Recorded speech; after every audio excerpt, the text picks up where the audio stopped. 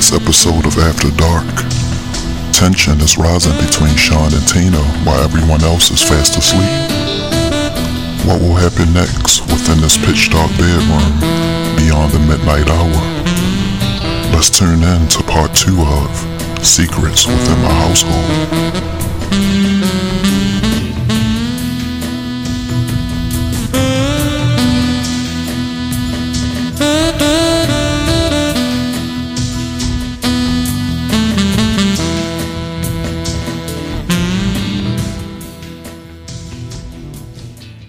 For a brief moment, I thought Tina was about to wake up and catch herself from proceeding before things escalate into a whole new dimension.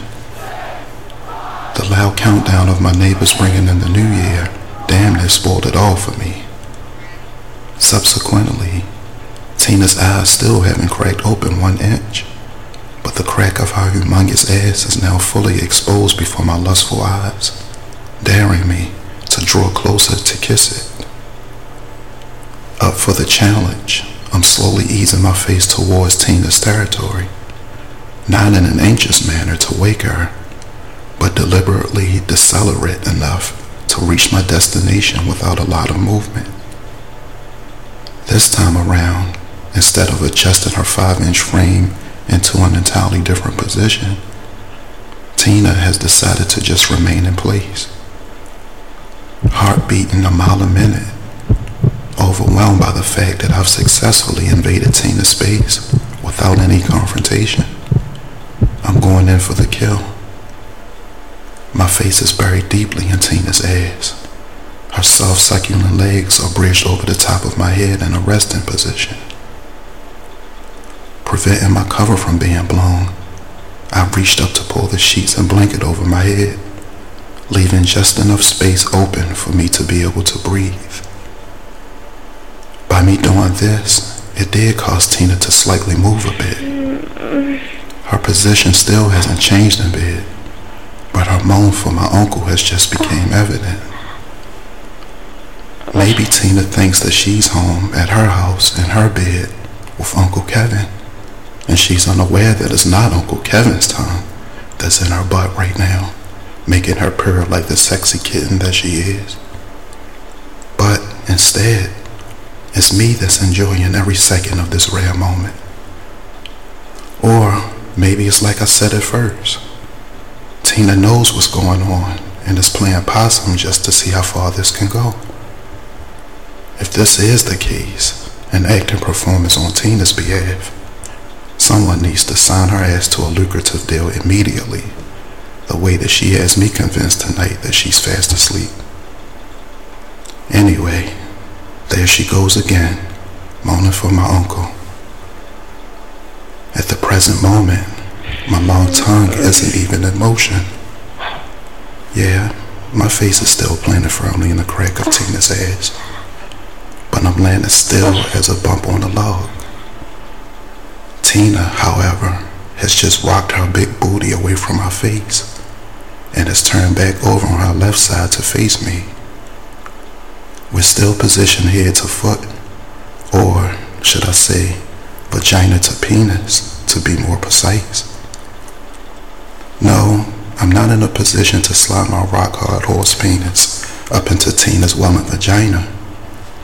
What I meant by sleeping vagina to penis is, Tina's face is a few inches shy of my crotch, while her perfectly trimmed genitalia is close enough for me to hear her whispering my name. Even more so than our ass was doing a few minutes ago. Maybe if I slide over a little bit, Tina will be willing to taste them. Is what I just quietly thought to myself as I'm blindly surveying in the dark the distance it'll take in order for Tina's pretty lips to introduce themselves to my third leg. If I was to find out the answer to this question of mine, it wasn't going to be answered just yet. Right when Tina appeared to be on the verge of giving my lengthy shaft a long kiss goodnight, I immediately heard the screeching sound of a door opening, which caused me to nervously cross my fingers on both hands, hoping and praying that no one was about to enter this guest room to intervene. flat out forgot to lock the door back when I came back in here earlier.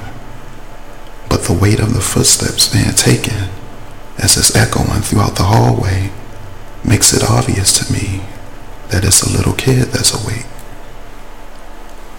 Please don't let little Mitch come running down the hallway crying for his mommy. If he does, I might as well get my ass up out of this bed right now, because I know Tina will if she hears her 2-year-old son crying for her. Fortunate for me, temporarily anyway, little Mitch appears to be a big boy tonight.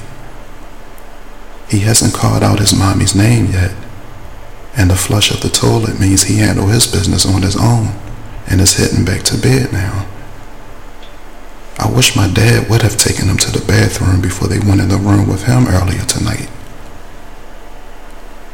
If Kevin Jr. happens to get up to go to the bathroom as well, he might not be in the same mood to be a big boy like his big brother is by going to the bathroom by himself.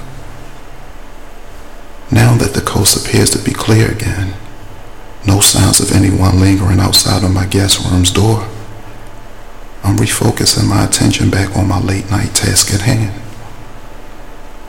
I'm not sure if my confidence has all of a sudden been boosted, or is the mere fact that I'm fully aware that it won't be much longer until daylight eventually takes over the darkness.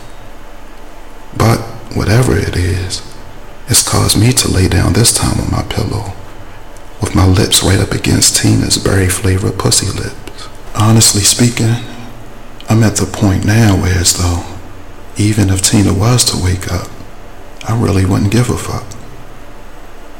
My rapid tongue is aggressively lashing across her cream-filled clitoris, causing her to drunkenly receive my raging hot penis in her mouth, as if it's Uncle Kevin's.